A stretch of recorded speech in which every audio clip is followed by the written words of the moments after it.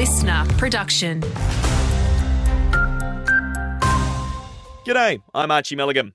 Deepfakes of dead people, false endorsements of terrorists, and speeches given from prison have all been created by artificial intelligence in overseas elections, according to an AI expert. In the lead-up to the local and state elections, ECQ says current legislation doesn't cater to or envisage the use of AI in campaign activities.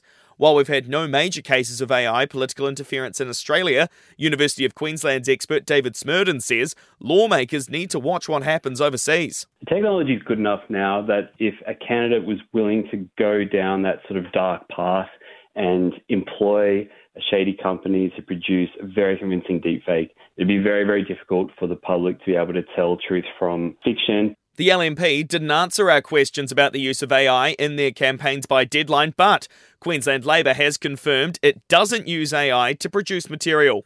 Cairns Regional Council's advising people in Bramston Beach that they should be boiling their drinking water until further notice. There's a high risk of a mass bleaching event for our Great Barrier Reef. The Australian Marine Conservation Society has expressed concerns that more needs to be done to tackle climate change. It's as JCU scientists recorded moderate to severe coral bleaching around the Keppel Islands.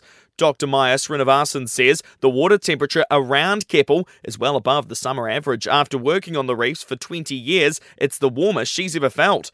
The team surveyed 27 sites around Keppel, and it's reported some corals were already dying and other parts were completely white from bleaching.